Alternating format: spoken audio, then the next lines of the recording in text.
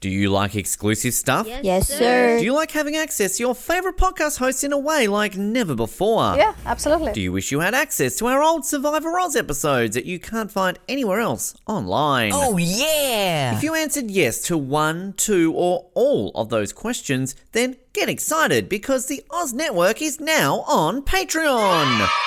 That's right, your favourite podcast has jumped on the Patreon bandwagon to enable a better listening experience for you, our listener. For more details, simply head to www.patreon.com/Oz Network, where you can sign up for as little as $3 a month. It'll be the best decision you make since that last bad one you made.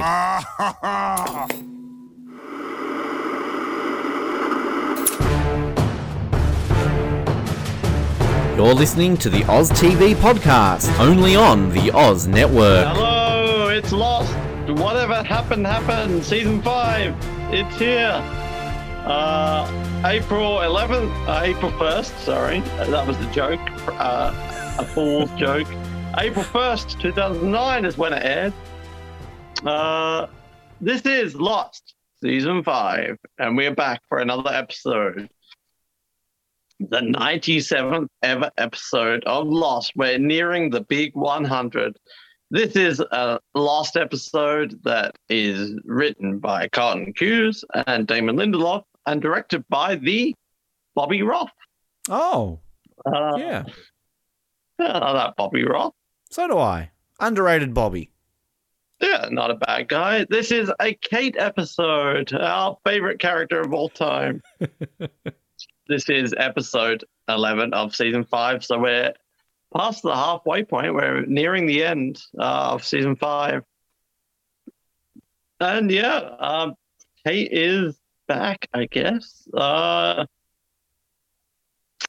my name is Noah, and hello, everybody. I'm from Australia.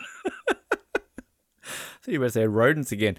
And my name is Ben, and Juicebox. Oh, God. Shut up, Aaron. Yeah, what an annoying Aaron episode this one was. Give him a juice box so he shuts up. Milk, juice box. My baby. Like son, like mother, right? Like, Jesus. Yeah. Yeah, whatever happened. It's as far as Kate episodes go, it's one of the better ones. I'll say that. I think I've only ever bought one Kate episode, I think, which is Tabula Rasa. But I'm not saying I'll buy this one, but there's a lot going on, and I would argue this isn't really even much of a Kate episode. The on-island stuff, yes, it involves Kate, but it's more of a continue on, like Naveen Andrews killing Ben sort of episode. But in terms of like character plot lines, this is one of the most important sort of episodes for character progression for Kate, and I love the stuff with Cassidy and everything going on in the flashbacks. So all around, it's a pretty active, engaging episode. So I'm on board for whatever happened. There's a lot going on here. Wow, this could be groundbreaking here on the Oz Network. Noah talks up a Kate episode. I really like this episode. I think, I'm a Kate fan, so I'm always on board with Kate. And I actually really like the sort of the flashback stuff we get. Like, I think Evangeline Lilly's amazing in this episode, and not just because she looks amazing. I think her acting in this episode is incredible. And yeah, the Aaron stuff is slightly annoying. We'll get to faux Claire and terrible Australian accents, but I actually really like how they kind of add this to Kate and kind of this whole thing about Aaron and kind of why she's gone back to the island. I really enjoy it. So, yeah, I mean, I can go through my Kate episodes. I think I binned The Little Prince last time around, but I think pretty much I've bought nearly every Kate episode. So I'm the opposite of you. So, yeah, I'm fully on board with whatever happened. Yeah, unfortunately, this is the big return of Carol Littleton. Carol Littleton? Not the worst of the flashback characters. I think that probably goes to Susan, right? Michael's girlfriend. Don't even talk about her. We blacklisted her name on this show. Yeah. But do you think... I'm not saying this because this is the episode. This is a genuine question, I guess. But do you think Kate has the best sort of story of coming back to the island? I think it's at least in the top two. Yeah. I mean, I'd probably say so. I mean, we joke about Claire and just disappearing and how kind of whatever she is, but I will say I like the fact that you've kind of got somebody who's willing to go to these lengths to check in on her and stuff like that. Like, we can bag her out as much as she wants, but we talked about Saeed last week about how he kind of just becomes useless and pointless. Like, I like how Claire is relevant still, even though we just haven't seen her for how long. So, yeah, I would agree with that, because I think it's that emotional level of Kate that it kind of adds to it. I mean, she's gone through what she's gone through and what Kate did, what Kate does, all that kind of fun stuff. But, yeah, I would agree with you, because I think it goes back to what I was saying about how I like this level of Kate and kind of the reasoning with Aaron and then going back to get Claire. So, yes, I would say yes. It's a yes from me, Noah. It's a yes from me.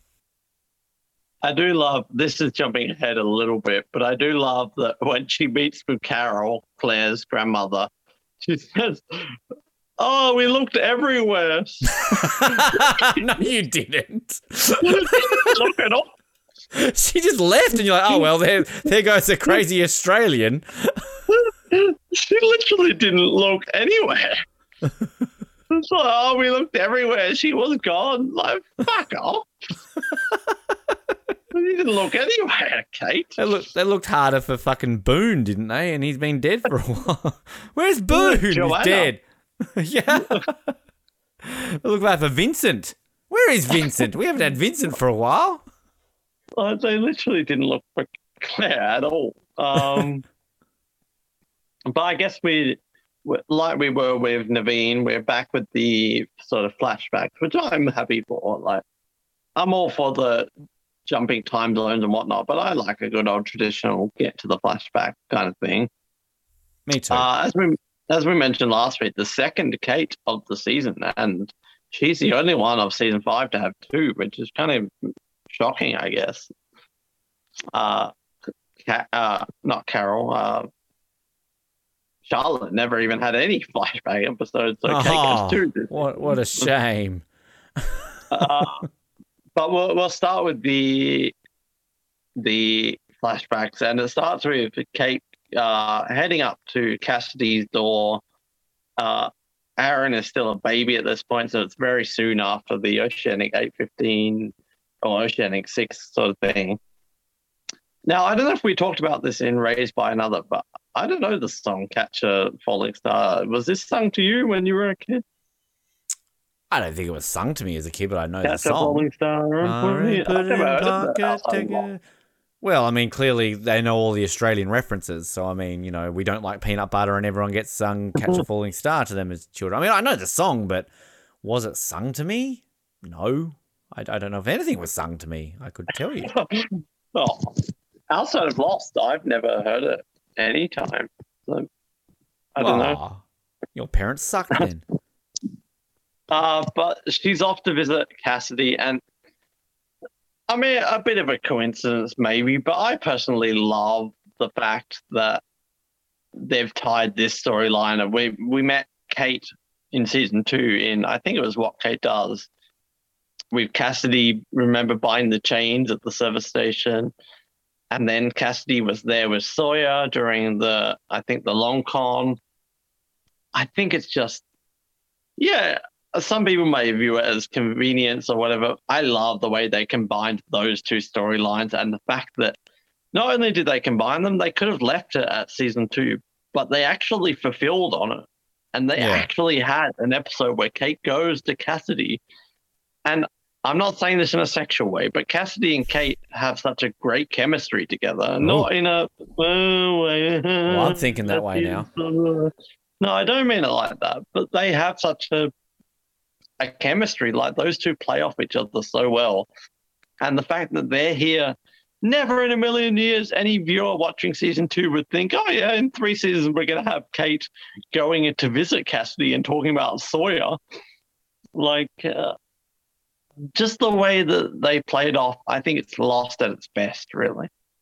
And the thing that I will add with that I really like too with everything is that it just proves Ben Waterworth's point of that Kate and Sawyer should be together because of how connected they are. Like they've, got all this kind of stuff happening around, their storylines there. But I like, I'm with you. And I kind of like the moments here when, Kate's basically explaining about Sawyer jumping out of the helicopter and she's just like, oh, he's, so selfish or whatever. And he's like, what, running away from you because he can't face you or something like that. Like, it's just interesting. Like, I know I bagged out last week about Sweet Valley High, but I guess I'm more into this because, like, yeah, it's not Jin and Sun. Yeah, it's not Desmond and Penny, but maybe I rank Kate and Sawyer as the third best couple in this show that I can get on board with. And I'm very much team Sawyer Kate. So I like kind of the explanation and kind of Cassidy here trying to, I guess, explain, because she knows Sawyer as well. So I don't know. I like it.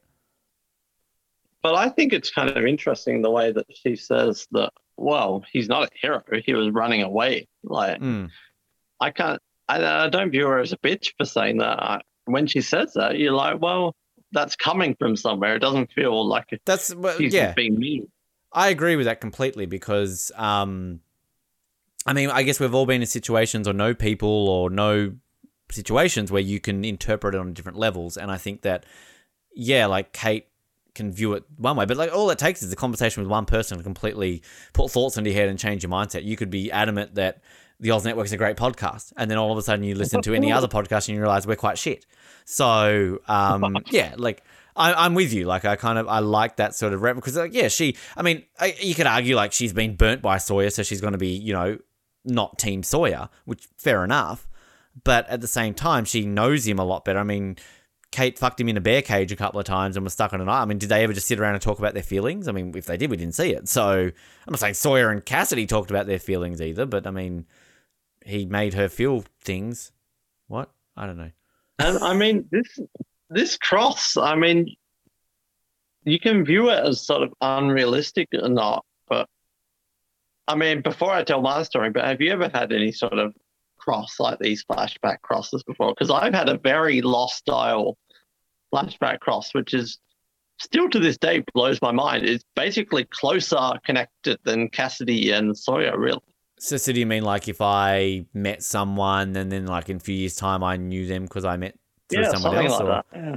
Well, I mean, I always like the story about you and I being in the same room in a Weird Al Yankovic concert that we, we had a Lost style cross, but we're also from Tasmania, so everyone's probably had one. Well, I think that's where that comes from. Ultimately, it would be the Tasmanian connection. I think if I thought, sort of. Back in the day, the artist formerly known as Louise, the actress that I hired for many years to pretend to be with me, when I started dating her, it turned out that I had not hooked up with a friend of hers, but like had sort of been involved with a friend of hers a couple of years beforehand. And then kind of, I guess when we become friends, it was like, oh, why are you a mutual friend with this person? I was like, oh yeah, her and I kind of, whatever. So like, I mean, that's a mild version. I'd have to really think about like a bigger. So it's not really the same, but I remember I was in Salt Lake City one time. Well, one time, I've only been there once. The time I was there, and like I was, doing the tours, going around the whole like the Mormon temples and everything.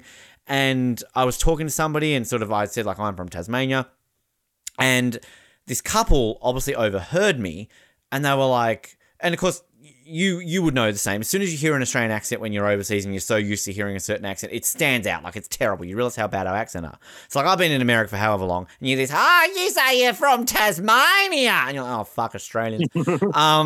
And so anyway, long story short, I'm all like, yes.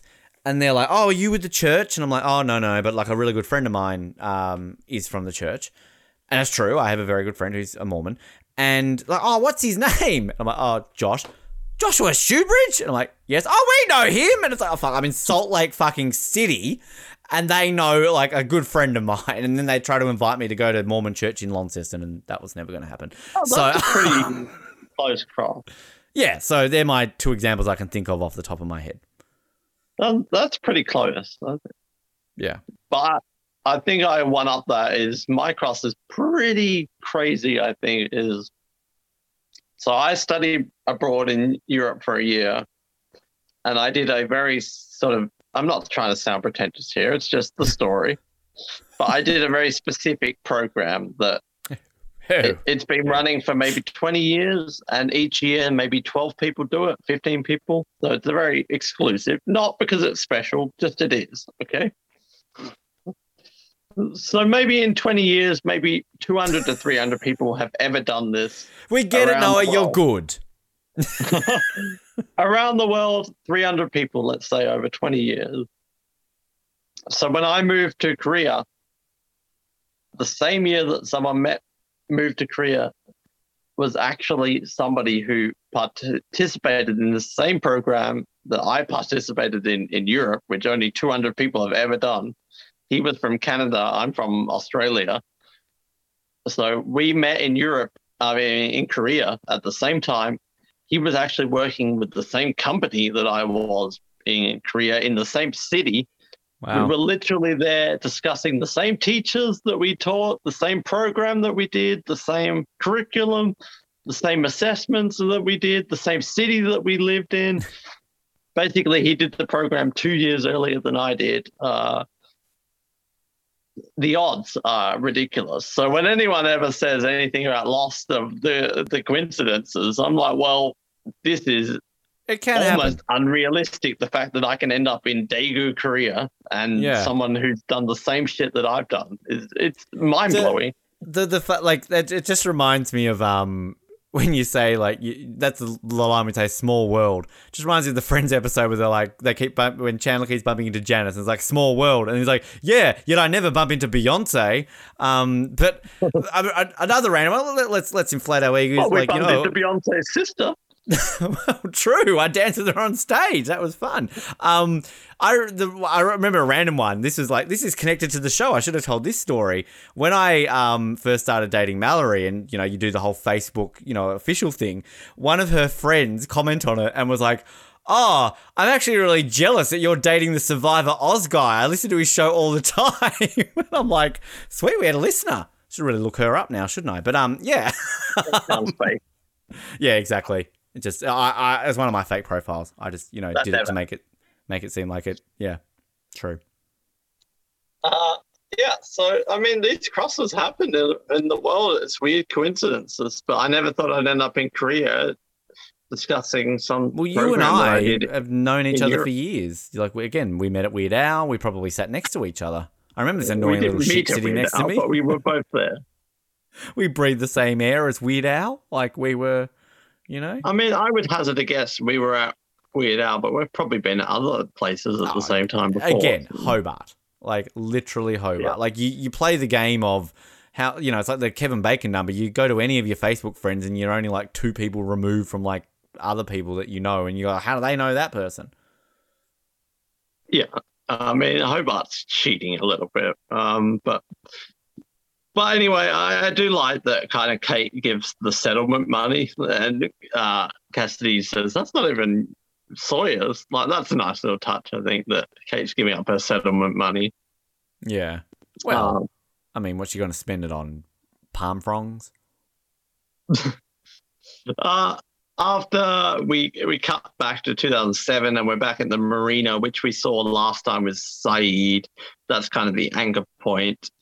And that's when she's saying, you brought Aaron here, and what do you want, Jack? Blah, blah, blah. So that's when we saw Kate a few episodes ago take off with Aaron. She goes driving, and then annoying Aaron, Dick Aaron moment, I want milk. And then she takes him to the supermarket, and then we get, okay, what milk do you want, chocolate or normal? Juice box. Oh God. And I love the guy there that's like this is his big break as like a store clerk. And she's like, where do you have your juice boxes? Over there. He's 100 times worse when Aaron goes missing and he runs up to her. She runs up to him and he's like, have you seen my son? He just stares at her. And Kate just gives this look like, what the fuck? It just walks off. Terrible employee. Yeah, well, then Aaron goes missing and then she's going, where's Aaron? Where's Aaron? And then my favorite part of the episode We kept. I've been waiting all this time for Bug and Bin Claire. There she is. And then she sees this blonde woman with Aaron, and you got my child, and turns around. I'm sorry. And it's like, She's a better actress in one scene than Claire has been in like 5 seasons of Lost, let's be honest. I just like, I almost wish they'd got Emily DeRavin back for that scene. But well, they did. That was her back. Emily DeRavin's back. Sorry, I found him. Why is she just like, she says she's walking to make an announcement. She's walking out the door. She's not walking out to the announcement. Like, she's a kidnapper. Like, somebody call the cops on this woman. Is there a page for Bug and Bin Claire? Oh, okay. There's got to be. I mean, if there's one for like guy in car, surely there is. Oh, Aaron woman. Vines walking with woman. Sweet young woman, Noah Groves. Sweet young woman. Sweet young woman found. Look at the face of her on. She's so. That's almost like the Joanna photo. Found a wandering Aaron in the supermarket where he strayed away from his mother. Kate saw the woman and Aaron holding hands and ran after her. She said she found him alone and was about to make an announcement stating that the little boy has been found. The woman looked a lot like Claire with long curly blonde hair. Where's like the trivia, like the casting call? It's not on here. Yep. We need an Emily DeRavin type. Yeah, must be bad actor. Saved My Baby. Played by, the Susan King. Wow. I love when I Googled this episode of Whatever Happened. I got an Amazon link to Whatever Happened to the Jesus Lane lot. Well, that's a good question, Noah. Whatever did happen to that thing you just said? Well, the review from Angela says any student that leads a Christian campus ministry needs to get their hands on this book. It tells the tales of how Cambridge students were instrumental in volunteering for overseas missions, particularly large societies like China, and the missionary society was just getting going. Wow. This sounds very exciting. Yeah. But what stands out from the story is that some very things that they believed were under attack in developments in the 19th century and 20th century biblical studies. Yeah, you lost me like 50 minutes ago. I have no idea what you're saying anymore. I'm looking here that Susan King, the Susan King, she has appeared in such shows as Baywatch, where she played the character of Stephanie. She was in North Shore, where she played the character of Woman. She was in Lost, where she played Sweet Young Woman. In Lost, the Story of the Oceanic Six TV movie, she played Sweet/Young Woman. And in Just One More, she played Suzanne Moore, while in Under the Blood Red Sun, she played background talent. That's where I know her from. Yeah, background talent. What is this Lost, the Story of the Oceanic Six TV movie? What is that? And that was a DVD feature. I don't know if it was ever a TV movie. Is it like just a clip show sort of thing? No, it's a fun little like conspiracy theory sort of documentary thing. You should watch it. Oh, it's got Nessa Carbonell as a narrator. Oh. Cool. Oh, I'm down. Oh, Emily DeRavin as Claire Littleton. Archive footage. I would have preferred Susan King as Claire Littleton. Yeah. I need to find this. I'll track it down and I'll give a review. Probably not next week. Yeah, so we have the nice little supermarket scene, which is fun. Before we continue, Ben. Yes. What happened to Matthew Fox? I don't know. We still have not got any update in the last week. Hang on. Shall we quickly check in case something's happened? Whatever happened to Matthew Fox? Quickly. I've found an article from 17th of November 2020. Your favourite stars from Lost, Then and Now from Men's Health. I don't think we've found this article before, Noah. Shall we look? It's got View I'm Gallery. not feeling good about this. Then Josh Holloway, now Josh Holloway. Then Evangeline Lilly, now Evangeline Lilly. Then Jorge Garcia, now Jorge Garcia. Oh, here we go. Then Matthew Fox. Matthew Fox earned his breakout role on the hit 90s show Party of Five and portrayed heartthrob Charlie Salinger on the series until 2000. In 2004, he landed a leading role on ABC's new drama Lost as Dr. Jack Shepard. Thank you for the background there. Now, although Fox jumped into film during the show's run, appearing in movies like We Are Marshall, the actor hasn't had any acting credits since 2015. He now keeps an extremely low profile with his wife, Margarita Ronchi, and 2 sons. And there's like a picture of him, it looks like at a basketball game or something, like with grey hair and clapping. So, yeah, that's what's happened to him. Margaritaville. Margarita Rocci. Who is she? Yeah, put her on Instagram. Is she on Instagram? We might be onto something here. We could find her and then we could message her and go, hey, what are the chances you get hubby? Oh, okay, she's got an Instagram. She's an Italian runway model who is married to she's not married to American actor Matthew Fox. She's married to prominent American actor Matthew Fox. No, he's not prominent. Let's be honest here. She was a well-known model in Italy before her relationship with Fox became public. Keep scrolling down to know more about her lifestyle. I want to scroll down. Please. Meanwhile, okay. If this is the real... I don't think this is the real Marguerite Ronchi. She's only got 1,595 followers. If that's the real one, then remember the shot with getting Matthew Fox. Okay, if this is his wife, then Matthew Fox is more of a pedophile than me. She looks like she's about 15. So I somehow think that the Google info box has gotten the wrong. The Marguerite. Apparently her net worth is apparently upwards of 5 million. Okay, I don't want to sound like that guy. But if she's an Italian runway model, I don't want to watch Italian models. Like, she looks weird. Wow. Okay. This is Shall we move on? Yeah, please, because this is a really shitty article about this. So we don't know where Matthew Fox is. No. Apparently she was married to... Wait, hang on. Is this old? Margarita Ronchi is currently married to Matthew Fox, a well-known American actor. They met in a restaurant in 1987. Wait, what? While Matthew this isn't new, was still a student at Columbia, Ronchi and Fox dated for quite some time before marrying in 1992. So what, is this like a thing that they've been together forever? How old is Matthew Fox? I mean, good on them if they've been married for this long. Maybe I feel like I'm making fun of them, but this is exciting. I'm very happy for them. Good on you, Matthew Fox. You could have had anyone you want. You punched a bus driver once. So, like, you know, some women are probably into that. I don't know how old he is. It's taking forever to load. So, this episode's gotten weird, Noah. We were talking about Fauclair, and now we talked about some Jesus book, and now we're talking about Matthew Fox's unattractive wife. So, yeah, I have no idea what you are doing right now. I can see it's a wall or something and you've muted yourself. So I feel like Noah's like... I don't want to know what Noah's doing right now. I feel I'm solo.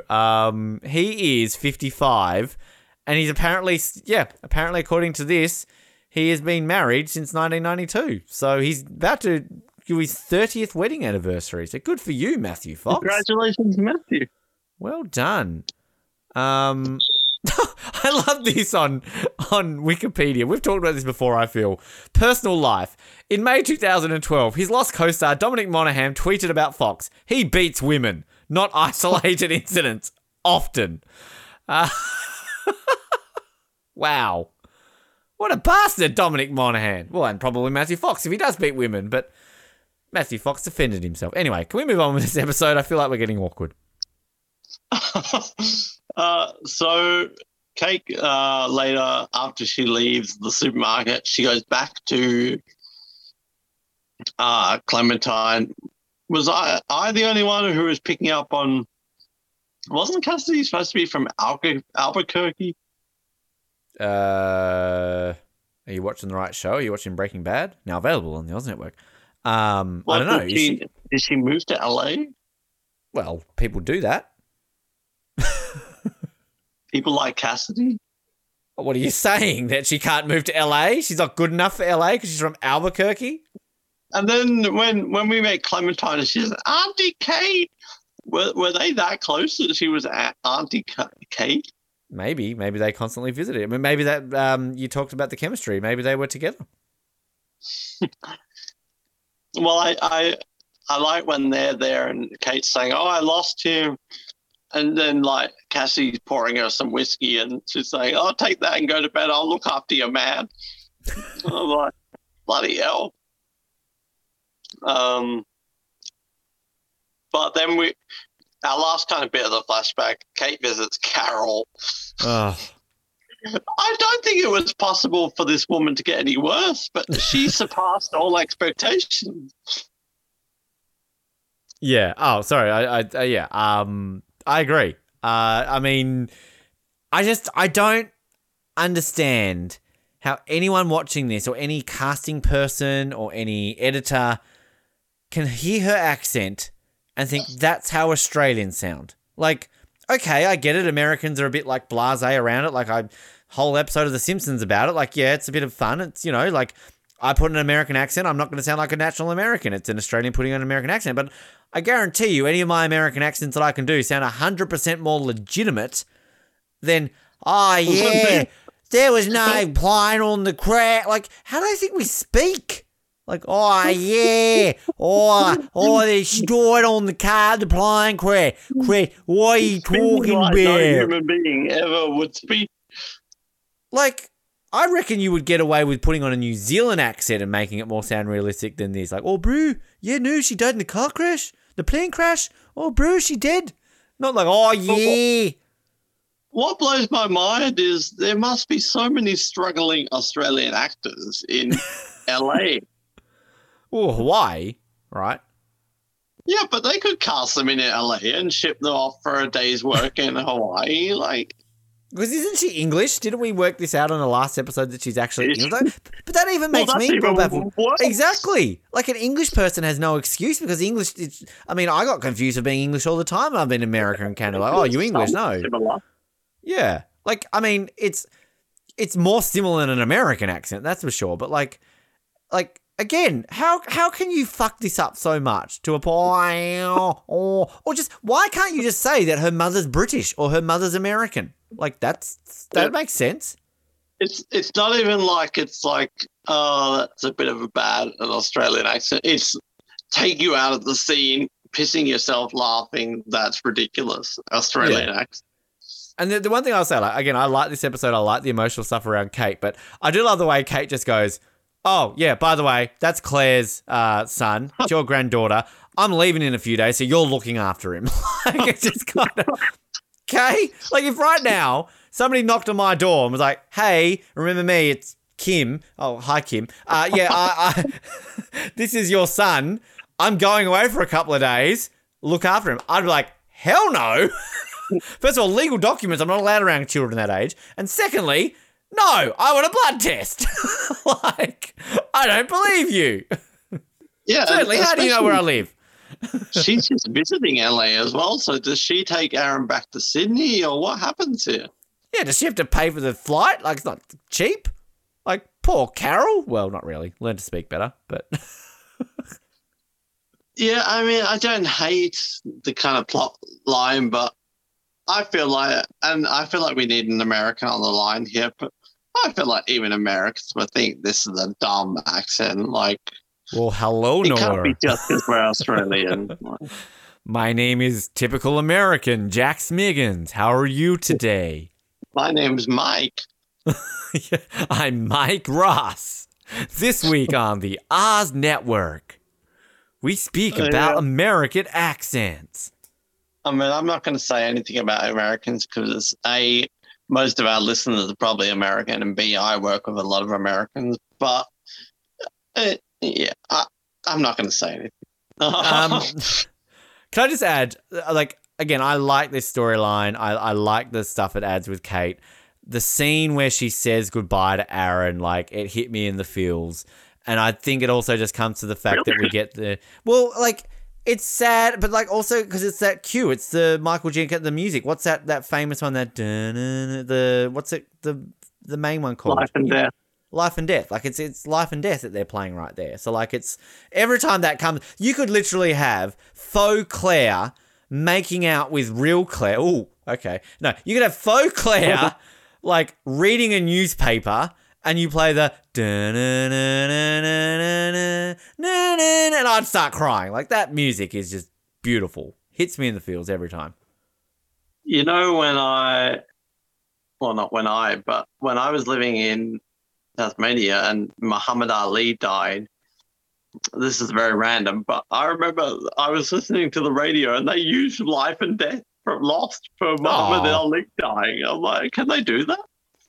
Well, why not? Because it's an emotional thing that Muhammad Ali. Oh, rest in peace, Muhammad Ali. Yeah, man, sorely missed. Yeah. Yeah, I wish she wasn't so terrible, because this could be one of the greatest scenes. I like Kate and Carol, and I think this is I don't know what you feel, but I think there can't be really any other better storyline of what happens to Aaron. Like, this is the best sort of, and it works in with earlier with the Little Prince that Carol was in LA for the settlement and everything like that. It all ties together well. Yeah. I just wish she wasn't so shit. That's my big problem. But this is where, so you're Kate and Sawyer, right? Yeah, I'm 100%. Kate and Sawyer all the way.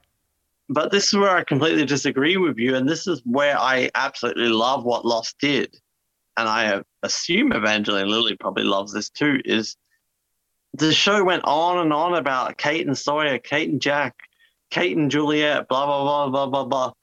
What I absolutely love about this show, I love Jack's storyline for his 6th season.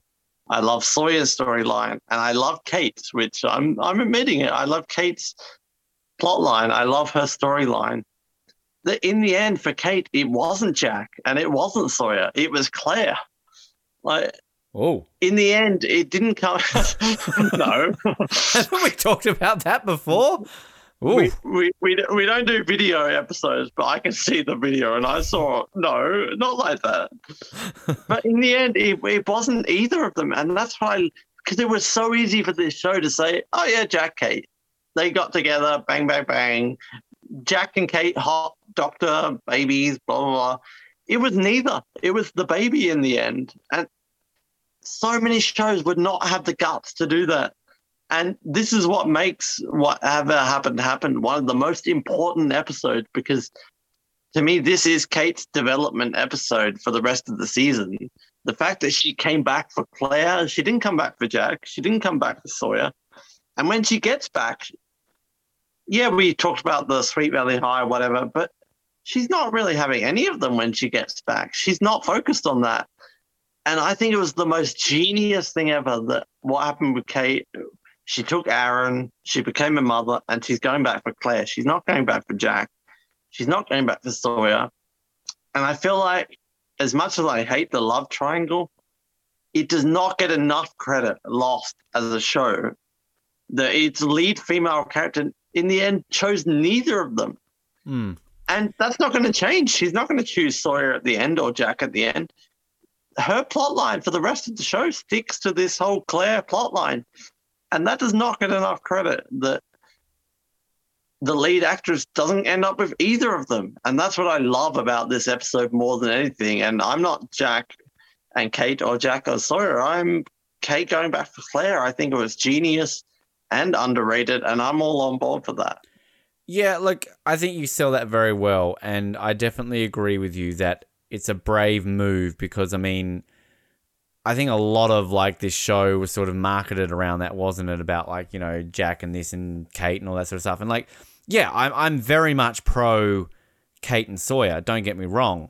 But I also don't disagree with them not getting together, if that makes sense. Like, because I think you're right. Like, you sell that very well. And I love that line when Kate says, is it to Carol, when she says something about like, I did this for me or something like that. Like I needed him. Like he was for me. So like I'm 100% with you, and it is a brave move to kind of not just automatically fall. And like Colin and I have talked a lot about on movie episodes about how yeah, like it's the cliche thing, let's hook up these characters together because you have to, because that's just how things work. But like sometimes when you don't, it works better. Like here's a random thing for you because we love the movie Quantum of Solace. Like, I mean, you know, like it's a Bond movie. You think, oh, they automatically have to have sex and get together in the end. Well, no, it kind of makes sense that they don't. So, yeah, no, you did a very good job there. No, I think you sold it very well. So I as much as I do love shipping my Kate and Sawyer, you know, and like, I'll say the same thing too. Like, I like the idea of Kate and Jack. I just think Kate and Sawyer have much more of a development and a story that works together. But like, I also like the fact that Kate and Jack gave it a crack. Kate and Jack gave it a crack. So like you totally said it in the episode. You literally find out in this episode that they were engaged, which okay, they did pretty well. So like, you know, she got that way. Obviously, Kate and Sawyer had sex in a bear cage. That's about it. And then, you know, Juliet and Jack, like, yeah, like they at least give it a crack with Kate and Jack. So, but you know, good, well done, Noah, well done. Best story, best way you've sold something ever. But yeah, I mean, this is jumping ahead to the finale of Lost, like the final episode. But I love that they stuck with it. She never went back on this Claire plotline. That's the way her storyline went, and it was so natural and it worked so well. I wish in the finale that they had revealed as she got on that plane to go back home, oh, and I am pregnant with Jack's baby. She got to, in the end, have her own natural baby, and that Jack, who had all these daddy issues, and in the afterlife he imagined this son that never existed. I think it would have been such a perfect plot line that in the end Jack does have a son. He's just not alive to see it. But Kate gets to raise the Jack and Kate baby. Well, I don't know how you feel about that, but that would be the perfect end to Kate's and Jack's storyline. Look, I again, I agree with you. It does come across as a bit like, you know, a bit too, like a bit, you know, standardized, like that's got to happen. But I agree with it though. I think that kind of works. But I mean, who's to say it was Jack's babies? Who's to say it's not Ben's dad's baby, like Roger? Like, I mean, based on what we're going to see in this episode, like Roger was Rogering Kate, I think. Well, I just think like Kate had such an amazing end to her story. I'm not a Kate fan, but I'm so on board with Jack, Kate, and Sawyer as their storyline. I think those three have such amazing character arcs that I'll defend to the grave. Even though I'm not a fan of Jack or Kate, I'm such a fan of what they did with their characters. I think it feels so natural and it's unexpected for all three of them.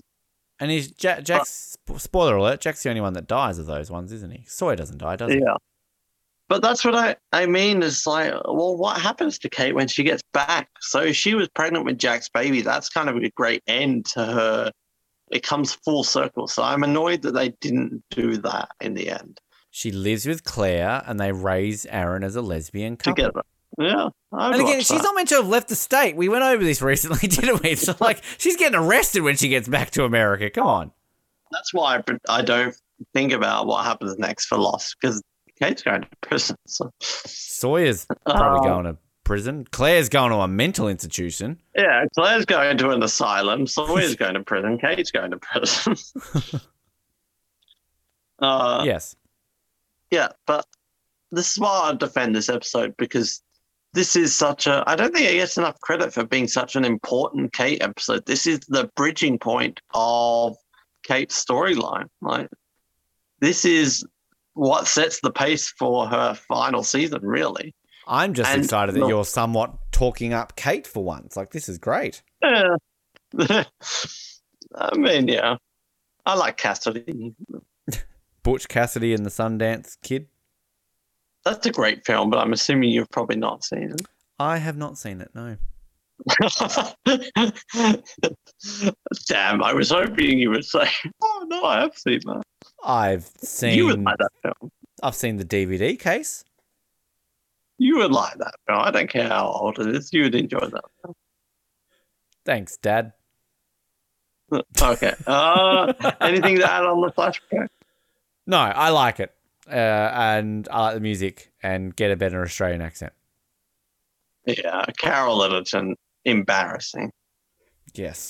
So back to the 70s. We start off with Jin. Like last week, his only thing was getting knocked out, and this week, his only thing is waking up. So not a lot of Jin content at the moment.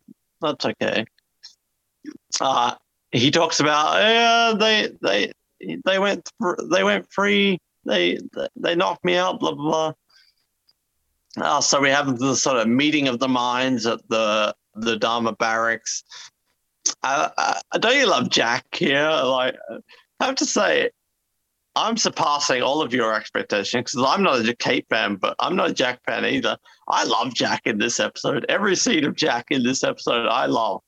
I love just calm Jack. I think I talked about this last week, but I just kind of like passive Jack. Just like, oh, well, yeah, let shit happen, Jack. Like, again, it's Matthew Fox just checking out, getting ready for his life in rural Oregon. But no, I'm with you. Like, I always forget how much I actually like the way Jack turns out. Like, it's just, I always forget because I'm not like you. I don't mind our hero Jack. Like, I like all levels of Jack. But, yeah, kind of just passive blase Jack. And doesn't Kate at some point in this episode like, I don't like the new you or something like that? Or I don't like the new you. I like the new you. Was there a new like Jack action figure? The new Jack you. Like, here he is.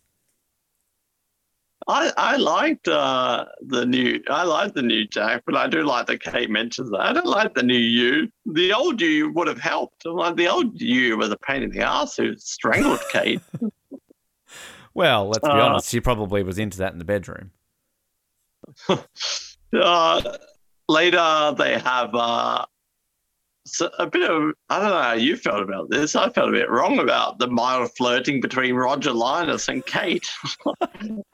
Yeah. Getting a bit creepy there. Is this meant to be like a thing where, we find out that like later on that like Kate is Ben's mum or something like that? Like this is a whole like, Padme thing at the beginning of the prequels, like where you kind of, is Padme going to be like the mother of Luke and Leia? But we have Roger like getting Kate to help, and I like can you just do this wench thing? And you have no idea what I'm talking about, do you? No. It's like, I feel like that's out of character for Kate. She's like tracking in the woods. Yeah, she can track everything, but she can't just like pull a wench on a car. Yeah, I feel like she would know what a wench is. Like, that's a bit out of character, isn't it? She's got the one thing I'll say though. Again, Evangeline Lilly's really good in this episode. Like, I love that kind of awkward Kate where she's kind of like, she's kind of got this little, like cute little smirk on her face. The way she's kind of like, oh yeah, I don't know what I'm doing. Like, she just pulls it off very well, very believable. And there's no wonder why Roger's flirting with her because here she is, old, not doing too well, and she's pulling off a cute. Like, God, I would give it a crack and get shut down pretty quickly. I'm talking about with Roger, by the way, not with Kate.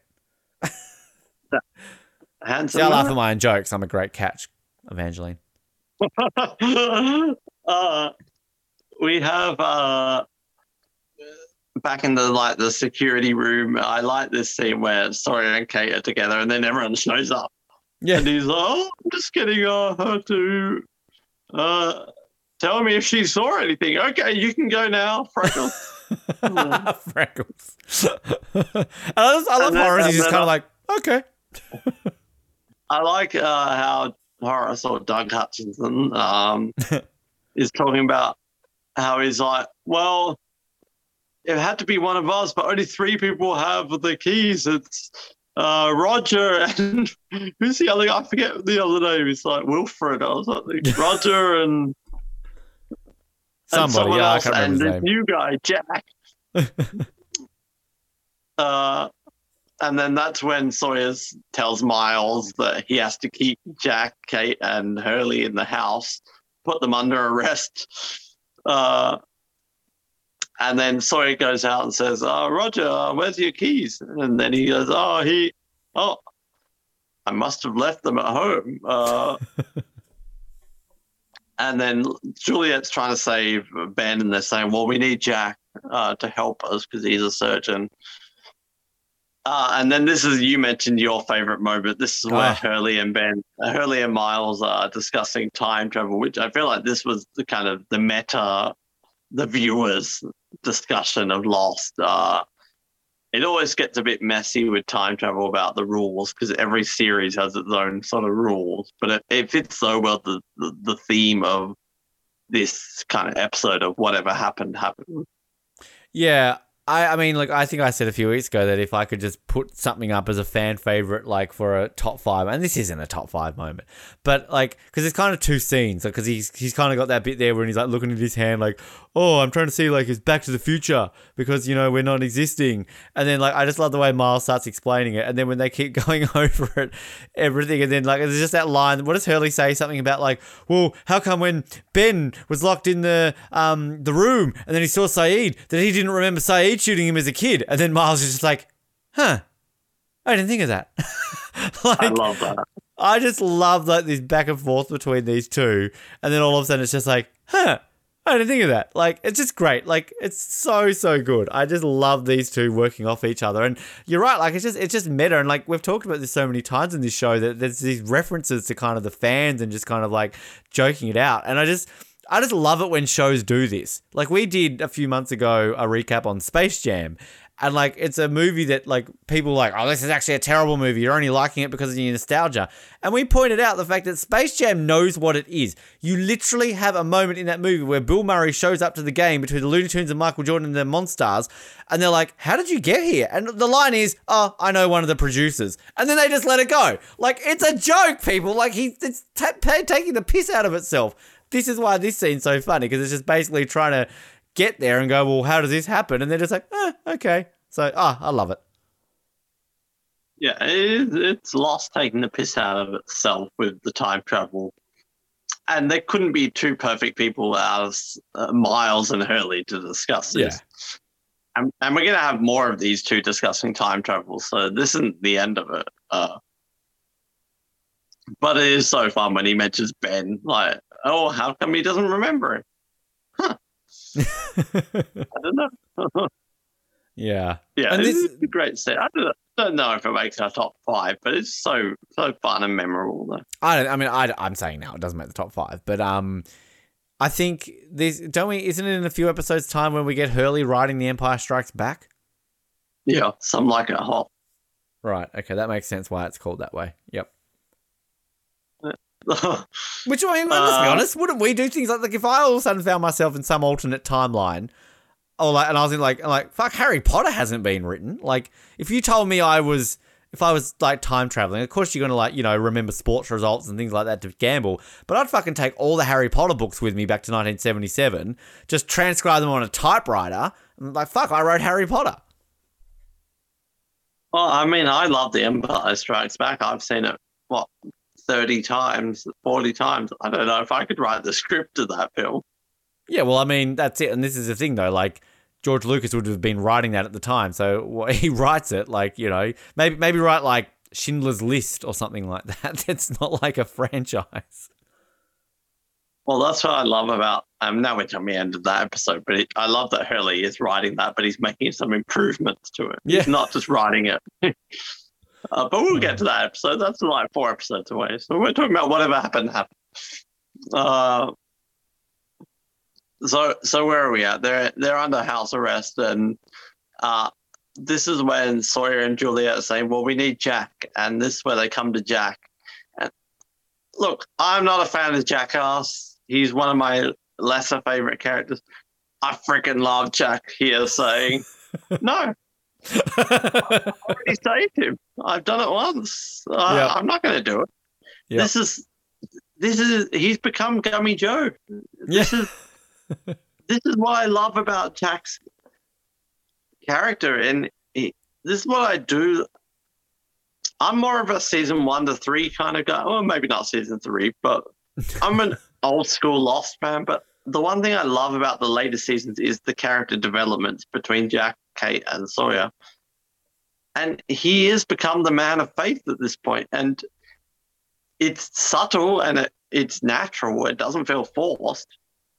But this is a completely different Jack to season 1. This is not a season 1 Jack in any shape or form. But it feels natural. And I love that he says, I already saved him once. I'm not going to do it again.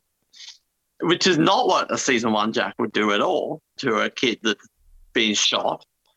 And then I saved him for you, Kate, and I'm not going to do that again. And that's when she says, well, I like the old you, which a fair play to our hero. Like, yeah, I did that for you. I'm not doing it again. So this is one of my favorite scenes of the episode, I think, and as much as it's an important Kate episode, it's a really important Jack episode too. Yeah, I agree with you. Just like, as I was saying before, kind of like nonchalant, just whatever, Jack. Like, you know, and yeah, like, he's got a point, doesn't he? Like, why do I have to save him again? I've done this before. This is deja vu. So we're not going to get that, damn it, Kate, run scene again. It's more of a, no, Kate, no. Don't run. Take a load off. One thing I'll say just quickly before this as well that I like the Miles line there when it's like, are we under house arrest? And it's like, no, you can leave anytime you want, but I'll just shoot you in the leg. It's just like Miles is so not needed at this point, but is so needed because like Sawyer is no longer the comic relief. So like we need Miles, but he's so just like there. He doesn't really have much to do. Have we had his flashback episode yet with the talking to the dead? No, yeah. That's Some Like a Hoth. Oh, is it? Oh, there you go. I like that episode. We've mentioned Some Like a Hoth more than we've mentioned whatever happened. How are we, like, is Some Like a Hoth a generally popular episode, or are we just putting things ahead? It's not really a good episode. Generally not a popular episode. So. Oh, well, I mean, there's one episode that I know is a very hated episode that I love, which is still a while away from yet. But anyway, we'll get there. Is that Across the Sea? It is Across the Sea. I love Across the Sea. Alison Janney, come on! I was trying to think, what is the only episode left that's generally hated? It's Across the Sea. Why is it hated, though? I don't get it. I like Alison Janney. There's nothing wrong with her. But why? I don't understand. This is where Kate goes to donate blood to Ben, and was I the only one thinking, well, she's a universal donor. Where was she when Boom was bleeding to death? Yes. Hey? Oh, universal donor. Boo! I don't like this episode anymore. Boo's dead because of Kate. Well, she was helping Claire have a baby, I guess, at the time. So, I mean, you know. Oh, how did that turn out? They could have, like, gone and stuck a straw in her arm. Like, who's a universal donor? Kate is. Okay, but she's giving birth. Well, help me someone give birth. Stick a straw in her arm. That was like the innocent Jin days where Jim was there helping to give birth to the baby before he could speak English. When we thought Jim was a dick. When we thought he was a dick. Oh, no, it's nice now. I like Jin. Yeah, so it's like, yeah, now you're telling us you're a universal donor, Kate. And then they're like, well, we can't fix Ben, and Jack's not helping us. So this is when Juliet says, well, you need to take Ben to the others, which I think is a neat kind of plot twist. And that's when they sort of sneak Ben out and drive to the Sonic fence, and Sawyer's helping Kate. And I kind of like seeing Kate and Sawyer back together, working together. And he's saying, well, I'm helping you because Juliet thinks it's wrong for a child to die. So it doesn't matter who it is. It's a child. I love this scene when Juliet barges into the house and where's Jack? Oh, he's just had a shower. I love like half-naked Matthew Fox having to deal with angry Juliet when he's like putting the towel on, like covering up. Like, I like Juliet just standing there, just kind of like, please? Checking him out. Yeah. Well, they've slept together at that point, haven't they? Yeah, smaller than I remembered. Yeah. Can't see things have improved down there. And I do like this scene between Jack and Juliet, rather than the Sweet Belly High that you're saying. Well, it's a bit like that, but I kind of like how she's saying, well, why didn't you help him? And then he said, well, I've come back to do something. And she said, well, what are you doing? And he said, I don't know yet. Well, you better figure it out soon. it's tense, and it's not Jack and Juliet sweet reunion. It's Jack and Juliet are definitely no more. Because they don't really ever have a reunion, do they? No, this is pretty much it, really, and I kind of like it that way, though. Got to say that Matthew Fox shirtless doesn't stand the test of time against Josh Holloway shirtless. Just No, while we're on. and Matthew Fox with a shirt but a towel undergarment is a bit silly. Yeah, and he doesn't dry himself very well. He puts the shirt on. He's a bit wet still underneath that shirt. He's self-conscious because Juliet's barging in on him. Now, let's be honest. Role reversal. If Jack walks in on Juliet, that's sexist and disgusting and degrading. So why can she just stare at him? Huh? Yeah. Can't have it both ways, can we? It is an awkward scene of like Jack debates with Juliet while he's half naked. Okay. Yeah, he's a bit self-conscious there, our hero, isn't he? Yeah, I mean, he's just been through a major depression and had a big beard. Still has a big beard, but not on his face. Nearly. Touche. Nearly threw himself off a bridge. His granddad gave him some shoes. Lost his fiance. Look I love this episode. Noah's like defending Jack and Kate. Like, Jesus, this is great. I've been doing this for 5 bloody seasons. Yeah, this is finally the episode. It's all that Jesus missionary stuff that turned me around. But this is where we have Kate and Sawyer carrying young Ben out. I love this sort of moment where Kate talks about how she went and visited Clementine and they have a little moment. I think that's a great kind of conclusion to the Clementine storyline, and the fact that Sawyer knew he had a child and the fact that Kate actually got to visit that child was pretty mind-blowing. And this is where they meet up with Richard. It's been a while since we've seen Richard. It's nice to see Richard back, right? Couple of weeks, yeah. Still looking good with that eyeliner. Yeah. And then I like this where Richard's basically saying, we'll take him, but he's never going to be the same. Do you like this kind of thing, or do you think that's a bit of a cop-out for the Ben Linus character?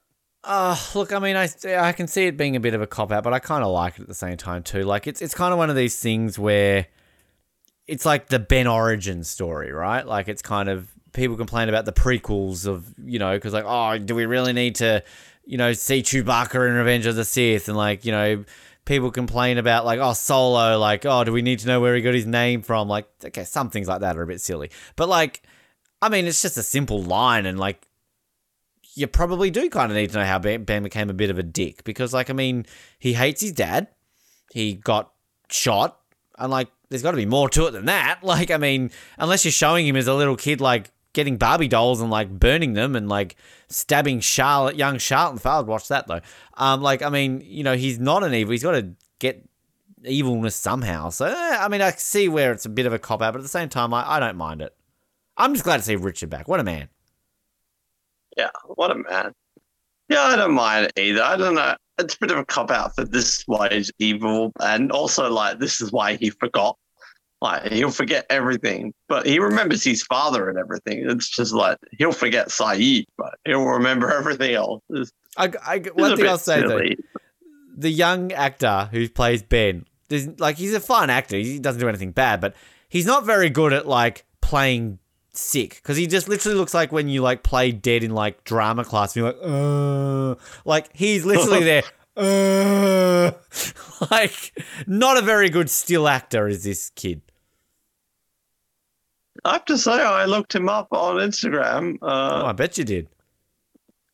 Yeah, he went from being a nerdy kid to a Matthew Fox type. He's looking good. Good looking rooster. Yeah, so there's hope for everyone. All right. Are you saying there's hope for me? No? Okay. Yeah. What's his name? I want to look him up. Sterling something or other. Sterling Bowman. Okay. Yeah, that's it. He went from being a nerdy little kid, Ben Linus, to Matthew Fox. He has grown up pretty well. Wow. Yeah, aged well. Best known for The Killing, Law and Order, True Crime, Lost, and Red Widow. Yeah. Yeah. So anyway, Richard Alpert takes young Ben, and this is kind of the Ben origin, and ties in with last week. I mean, where do you stand with going back and killing Hitler? Are you flat out asking me, like, should I go kill Hitler? Or I mean, if you travel back to 1908, can you kill a child if it's just Hitler? Just quickly, I'm liking Sterling Bowman even more now, because he's got a picture of him wearing a OG Mighty Ducks jersey at an Anaheim Ducks game. And he says, "Quack, quack, the Mighty Ducks changed my life. Charlie Conway was an inspiration for me to follow two of my biggest passions in life, hockey and acting. Last time I made it to a Ducks game was 1999. It was still the Arrowhead Pond. My mum got me the duck call that I bought tonight over 20 years later with her. Originally, the game was played. Look at this, he's a Ducks fan. I'm on board with him. I'm a Ducks fan. One of my two teams. Yeah, look, I mean, it comes down to the fact of, do you believe in whether or not, like, this is one of these, like, I when it comes to time travel, I'm one of these people who believes in the whole alternate timeline, that if I went back to 1908 or whatever, or 1908, whatever, and I could kill Hitler, then that's just a new timeline. It doesn't stop stuff from happening. Like, I'm just in, like, you know, the whole parallel line when it comes to Back to the Future 2. That's how I believe in it. So by me killing Hitler, it's not going to change history. I've just created a different history. That's not the question you asked. Would I do it? Yes. I mean, like, the whole argument, he's just a child. Well, so what? He's going to grow up to be Hitler. Like, a child grows up. So, sorry to sound like a dick and a child murderer, but, like, if I killed a guy who's going to go on to kill 6 million people, I think that's a valid reason for killing a child. But this is where the lost time travel gets so messy, because the name of the episode is Whatever Happened, Happened. But, I mean, and that's saying this always happened to Ben. This isn't new. This happened to Ben in the past. But what's stopping Sawyer putting that dying Ben in front of the combi, the Dharma combi, and just driving over him? Like, yeah. And then he would be dead. Like, because then I guess, like, going back to your point from last week, that eventually with what we're going to get at the end of this season, right, they kind of, like, do this anyway, and it's kind of, yeah. Like, I mean, it's... So you think if time travel happened, it's not a case of whatever happened, happened. It's a case of... So let's say somehow on this podcast, we invented time travel and we went back. Did that always happen? Or have we created a new timeline?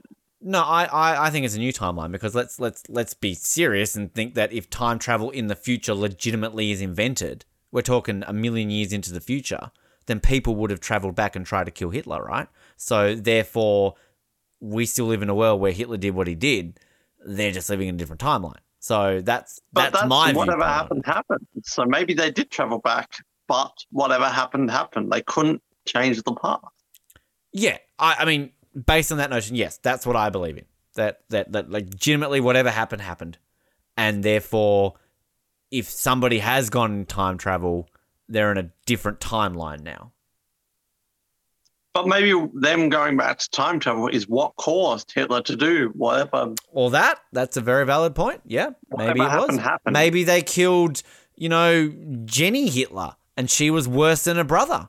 Or maybe, like, they've gone back in time and killed someone else. Like, maybe they killed whoever was before Osama bin Laden, and then Osama bin Laden rose up and did 9/11. It's a valid point. Well, that's kind of like, without Saeed traveling back, would Ben have done all of the things that he did? Yeah, it's very true. I mean, that's the whatever thing, happened, like, happened. That's the thing with, like, the domino effect and things all that, right? We're getting very philosophical here on the show, but it's like those sort of ones where they're like, oh, okay, would you, if right now somebody could say that they know when you're going to die and how you're going to die, are you going to want to know that? Because it's like, okay, on December the 4th, 2043, you will get hit by a car. So then you're going to be like, okay, well, on that day, I'm going to stay inside and I'm not going to go near a car today. But maybe that's fate that you will die that day. So maybe you're in your house and you get bitten by a snake. That's the other. Yeah. So who knows? I wouldn't want to know. I don't want to know. I wouldn't want to know. I wouldn't want to know. I could die tomorrow. I could die in 8 years. I don't want to know. That's, I mean, look, we're getting very deep on this show, but I mean, that's, I think, the beauty of it, isn't it? That when, like, if we all knew the date and whenever we're going to die, like, it would be different, right? Because, like, you would have that expiry date. You're a carton of milk, basically. So, you know, you're going to get thrown out in like a week. So, yeah. Yeah, Fuck, you can really tell it's like 3:20 in the morning right now, can't you? Then it's like, oh, let's talk about life debates right now. Remember last week when we talked about Ben Waterworth's steak preferences? Now we're into talking about knowing when you're going to die. There is no real good outcome of that, because I could know I'm dying next week and that's going to freak me out. Or I could know I'm dying in 80 years and that's a heavy load in itself. But I think the two, like, yeah, well, that's true, because if you knew you're dying in a week, you're going to cram everything you can to in a week, right? Live like you can't, you know, because you're going to be dead in a week. If you knew you were going to die in 80 years, you're like, well, fuck, I've got so long to die, I can just lay around and do nothing for the next 20 years, and then I'm going to catch up. It's so, like, right now, if all of a sudden they said an asteroid's coming to Earth and we're all dead in a month, the world is fucking panic-filled, right? Like, everything goes out the window. Everyone's thinking, oh, God, they got to season 5. Why couldn't we had at least a couple more weeks? It took them 4 years. You know what's going to happen now, Noah, is that given our track record on other shows, in the next week they're going to announce an asteroid's coming to Earth and they're all going to die. So, like, this episode will never get released. So, you know, you're welcome, world. We did this. Oh, there was an asteroid and it just got Ben Waterworth and Noah Grove. Imagine the luck. It split off. An asteroid comes into Earth, blows up Ben Waterworth. Split off in two. Wow. At least I'd be famous. The only person who died in that, you know, asteroid that was saved by Bruce Willis, except the one casualty was Ben Waterworth. Oh, yeah. The world's reaction.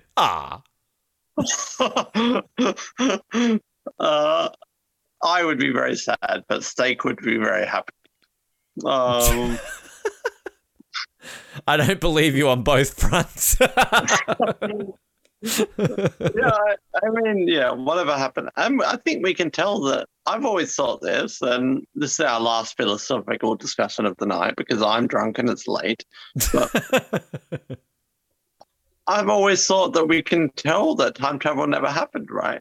I'm talking about not in the past. I'm talking about the future because we never were visited by time travelers. So, but you don't know. Maybe there's laws in the future about time travelers that they have to blend in and they're not allowed to make themselves known. But why? You tell me in the future. Like, I mean, 20 years ago, laws did are you made think to be broken? I mean, 20 years ago, you used to be able to sleep with a producer and get a role. Now it's illegal. So, I mean, like, it's kind of, who knows what's going to happen in the future. I mean, Noah got this job because he slept with me. That's how he got it. Now I couldn't do that anymore. Yeah, Two reasons. I couldn't do it. Yeah. It's one of these things. I had a friend once, that was a nice day, that he used to say that nothing is impossible, only improbable. So you would you would literally give him something and he would come up with an excuse. I'm like, okay, it is impossible for me as a human being to swallow the entire earth right now. And he'd be like, well, it's improbable. In the future, you might be able to. And I'd be like, oh, shut up. Look, I'm as atheist as they come, but even I think he's a dick. Yeah. Like, it all comes down to a fact where it's like, look, you believe in whatever you believe in. And, opinions are like assholes. We've all got one. But, like, there's a level of beliefs versus stupidity, you know? So, like, I'm sorry, my friend who said that to me once, but no, a human being will never be able to swallow the earth. Let me try on the show. Yeah, right now. You should see the videos of this at home. If people right now wish we had video episodes, today's the one you wish we had video of. If there's ever one episode you wish you could download the video for. Yeah, I mean, I'm a firm belief. Like, I'm willing to admit time is not linear, but I'm I feel secure in saying that we were never invented time travel because we've never been visited by time travelers. So Okay, well, let me pose a question to you then. Do you believe in aliens? Because we've apparently never been visited by aliens either, though. no, I believe in that, but we could still be visited by aliens. Well, I'm an alien. Oh, shit, I didn't mean to say that. I'm also a time traveler, too. I'm letting all the spoilers go for the That's future. different to time travel. Like aliens, like we could be visited by aliens, but time travel, I'm talking about in the past, we've never been visited by time travelers. So Wasn't it Stephen Hawking or one of these really super smart people said that if time travel was able to be done, you could only do it one way, and I think it was going back in time. Like basically they said like future's impossible, or maybe it's the other way around. I mean, maybe our time zone is just so insignificant that people aren't even traveling to this. Maybe time travel is invented in a million years, and they're like, "Why would I travel back to that prehistoric time?" Maybe Hitler was a time traveler, and maybe the world was at peace, and some creepy evil Austrian German dude in like 2874 was like, "Fuck, I just wish we could change history," and he went back, and he did it. Isn't it a sad thought to think that our time could be so insignificant, so that people aren't even willing to travel back to it? Yeah, No, you have to think that 2000s with the internet and movies, and that has to be a significant time point to travel to, right? if somebody is listening to this conversation right now, they're listening to the Oz Network. This period of time is very insignificant right now in their life. But technically, if they're listening to us in the future, that's kind of like time travel. If I was able to travel in time, I'd go and see the dinosaurs. That would be my thing. I'd want to see dinosaurs in real life. That would be the coolest thing ever. That would be my time travel. I was thinking like the 70s. Fuck the 70s. God. Dinosaurs. I'd actually go back to the beginning of this episode and start again, to be honest. And like, I'd go back to the beginning when you said, "Do you want to do a loft thing?" And I'd say, it won't take us that long. 5 years Not for later, me. whatever we're at. Are we at the end of the episode? Here we are. So to end, we're back in 2007, and finally, after like 2-3 weeks, we get a bit of Gummy Joe. We have Ben waking up, which ties in well with Ben dying. And I mentioned this line in another episode, but I didn't realize it was this episode that he said it when Locke or Flock, fake Locke, wakes up and says, "Well, welcome back to the land of the living," which is such a great line and basically a tease for next week. Yeah, I completely forgot about this scene. But yeah, I mean, we haven't had Old Gummy Joe in a while. It kind of feels a bit weird seeing Old Gummy Joe all of a sudden again, doesn't it? It's like, oh, wait, there he is. But yeah, no, I like the line. Welcome back to the land of the living. It's a cool line. But yeah, that's all I have to add. Yeah, well, that's the end of the episode. A bit of trivia before we get into it. This is an interesting one, actually. This is Kate's last flashback episode. But what's most interesting is this is the final traditional flashback episode centered on an Oceanic 815 survivor. Oh, there you go. No more. I personally, I like the second last trivia line. This is the second Kate-centric episode title to start with the word whatever. After whatever the case may be. Of the Yeah. throne. Your favourite. Well, we have whatever the case may be and whatever happened, and we also have what Kate did and what Kate does. They just love what? Kate and what? Very original for a Kate episode. Yes. This episode's title has a grammatically incorrect superfluous comma. Okay. Oh, grammar Nazis. Talking about going back and killing Nazis. Can we go back and kill the grammar Nazis? Naveen Andrews and Yoonjin Kim appear only in reused footage because Naveen refused to appear. And interesting enough, Michael Emerson, despite such being a Ben-centric episode, appears without any speaking line. And the original title for this episode was "What Happened Happened." Oh, so Whatever happened is much better. Oh, well, we could have had 3 Kate-centric episodes with just what? What Kate happened? What? The Empire Strikes Kate. Wait, I don't even know what I'm saying. Move on. Any questions, answers, anything for the whatever happened? We got an answer. We got the where's Aaron? So I guess we can cross that off. Yep. With Carol Littleton. There she is. Can we just go back to the line of, if you don't ever ask me what I did with Aaron, ever. Like, wasn't that bad? God, Aaron must be terrified being with Carol. Hello, Aaron. If you left him in like the control of that supermarket handler, then yes, don't ever ask me what happened. But no, I think it's fine. You left him with his grandma. Okay, blood relative. I got to say, like, as much as I defend Kate, like that was a pretty easy explanation to just give to Jack. What did you do with Aaron? Oh, I left him with his grandma. Okay. Don't ever ask me again. Don't ever ask me. If you want me to come back to the island, don't ever ask me. Why? Meanwhile, gave him to it, auntie. Yeah. Oh, grandma. Yeah, grandma. Grandma Carol. Carol, I'm your granny, Aaron. Let's go back to Sydney. Ah! Fish and fry. Let's go and have some fish and fry. Yeah, poor Aaron, stuck with that woman. Jesus. Where's the spin-off for Aaron growing up? Justice for Aaron. Yeah.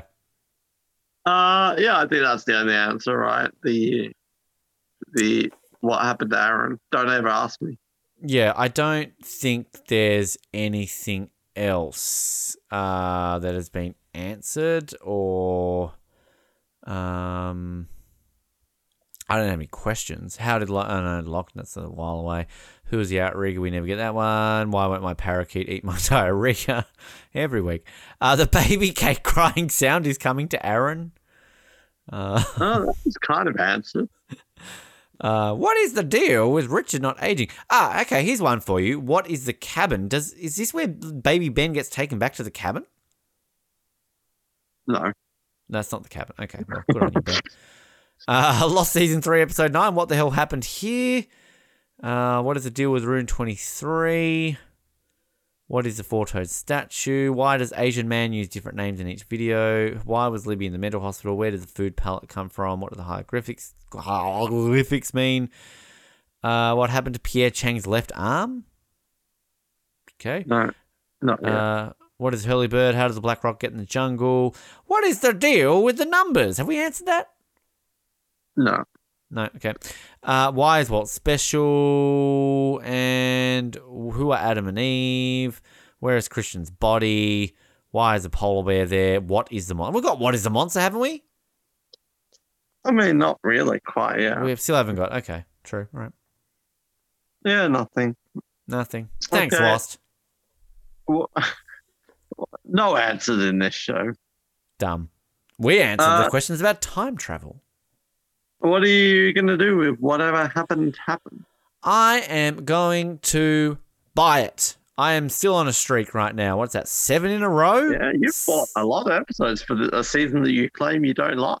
Well, I mean, I started this off with a buy, a rent, and a bin, and then I've bought everything since. Yeah, I'm surprised. Like, I really am surprised. I'm nearly catching my streak, but the thing is, I'm not rating them highly enough, though. Like, I'm buying them, but they're not getting rated high. I am rating this at number 51, which is my fifth lowest buy.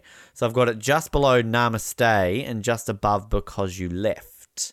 So sandwiched in between 2 season 5 episodes. Yeah, a hold for applause. I'm gonna buy whatever. Oh, yay! Ding, ding, ding, ding, ding, ding, ding. I mean, disregarding Bargain Bean Claire and Carol Littleton, I was surprised at how much. If you had asked me before we started this season, I would have went through by 316, by Jeremy Bentham, by Namaste. I would have said Rent, whatever happened, happened. But it's a really solid episode. There's a lot going on here. And I'm all about the plot line about Kate. I think it's one of the bravest and best things that the producers ever did and the writers did for Kate's storyline. And this is one of her most important episodes. So it absolutely shits over Left Behind and Eggtown and Little Prince and what Kate does and what Kate did.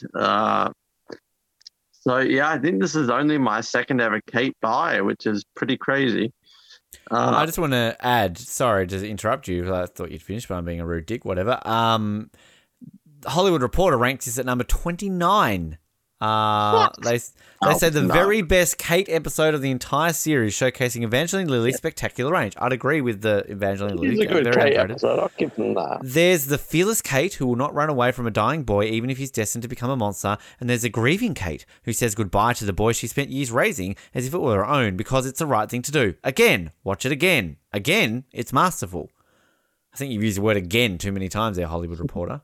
But I mean, yeah, it is one of Kate's best episodes. I'll give them that. But 29, I won't give them that. No, too high. Yeah, but I was shocked at how much I did enjoy this episode. There's so much going on, and as much as it is a Kate episode, it's also not a Kate episode in a lot of the island stuff. But it shits over whatever the case may be, or Born to Run, or what Kate did, or The Little Prince. So, yeah, I mean, I've been pretty complimentary to Kate this episode. I think Evangeline Lilly did a good job. So I think she's brilliant. I think she's brilliant in this episode. I really do. And she's somebody who I feel we don't talk up as much as we should because, I mean, there's nothing wrong with Evangeline Lilly. That's why she's a really good actress. So. She wasn't wearing a mask in that supermarket. Take it, Noah. Just for once, praise her. Come on. You liked her in Ant-Man and the Wasp. There was no mask on in that supermarket. That's all. She wore a mask as the Wasp. Yeah, that's true. Yeah, I mean, it's a buy for me. It's not a 29, but it's a really, really solid episode. I was shocked at how much I did enjoy rewatching this episode, especially after He's Our You, which didn't love rewatching. Do you want to know what I have at 29 currently after 97 episodes? Is it? Hearts and Minds, probably. Trisha Tanaka is dead. No, I like Trisha Tanaka is dead. Yeah, that's my number 20. What's your number 29, Noah? Do you remember? Well, what's your 30 and what's your 28? My 30 is Solitary and my 28 is Outlaws. What? High for Outlaws? I liked Outlaws. And just to question yourself, when you said about Hearts and Minds, 47th. Oh, God. There's only one season 5 episode ahead of it. The Life and Death of Jeremy Bentham is at 46, followed by Hearts and Minds, followed by basically every single season 5 episode afterwards. Where did the Hollywood Reporter put Hearts and Minds? Oh, I need to pull that up again. God, hang on. Give me a sec. Just start wrapping it up. I'll give it to you by the end of it. Well, next week is Dead is Dead. Or say it in the Kiwi accent. Diddy's dead. Diddy's dead. It's a Ben episode. We like the Ben episodes. We're normally pretty high on the Ben episodes. 92nd. Sorry. They had it at 92nd. Yeah, that's appropriate. I'm back on board with the Hollywood Reporter. Their explanation is, might score lower than The Greater Good, if not for the fact that Locke tells a riveting story about Michelangelo, the artist, not the turtle. Yeah, I think I'm on board with Hollywood Reporter for Hearts and Minds. But Dead is Dead. We spent 2 episodes in a row in the 70s, so finally we're moving back to the 2007s. So a bit of Sun, a bit of Ben, and a bit of Lapita. Yeah, I mean, we like the Ben episodes. I don't think we've ever said anything bad about a Ben episode. So a bit of TV's John Terry, movies John Terry next week. And we get the return of Alex as well. So,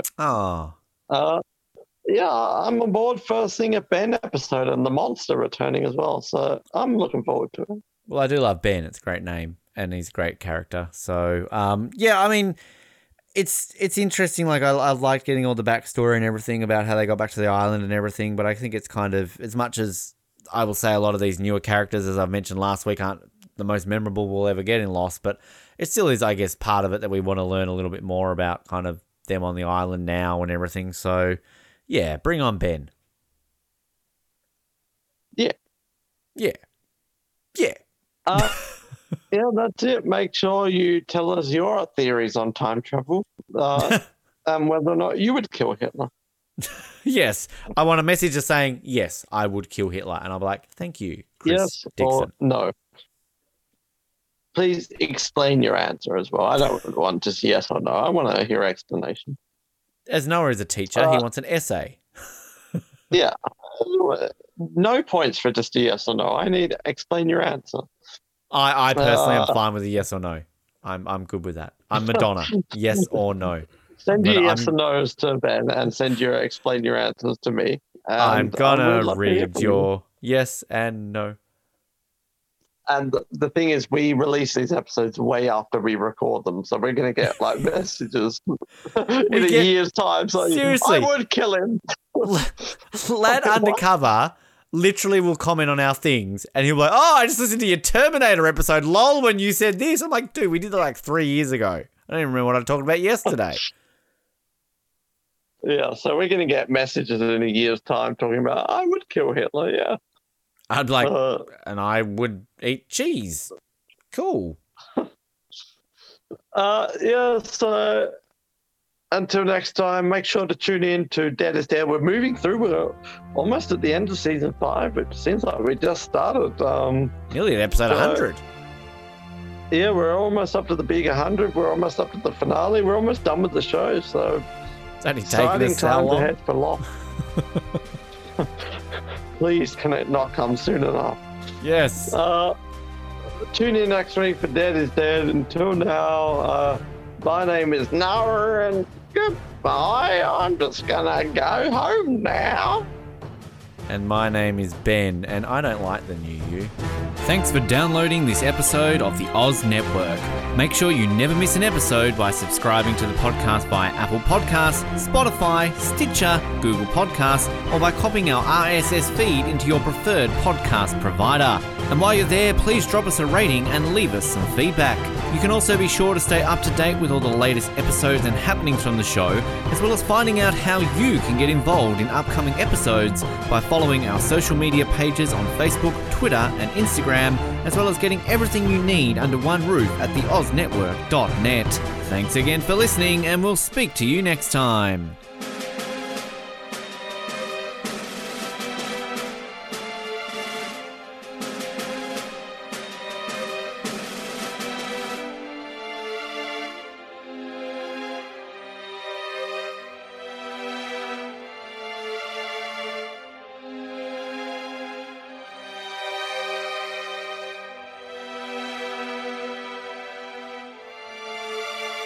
Do you like exclusive stuff? Yes, sir. Do you like having access to your favourite podcast hosts in a way like never before? Yeah, absolutely. Do you wish you had access to our old Survivor Oz episodes that you can't find anywhere else online? Oh, yeah! If you answered yes to 1, 2, or all of those questions, then get excited because the Oz Network is now on Patreon.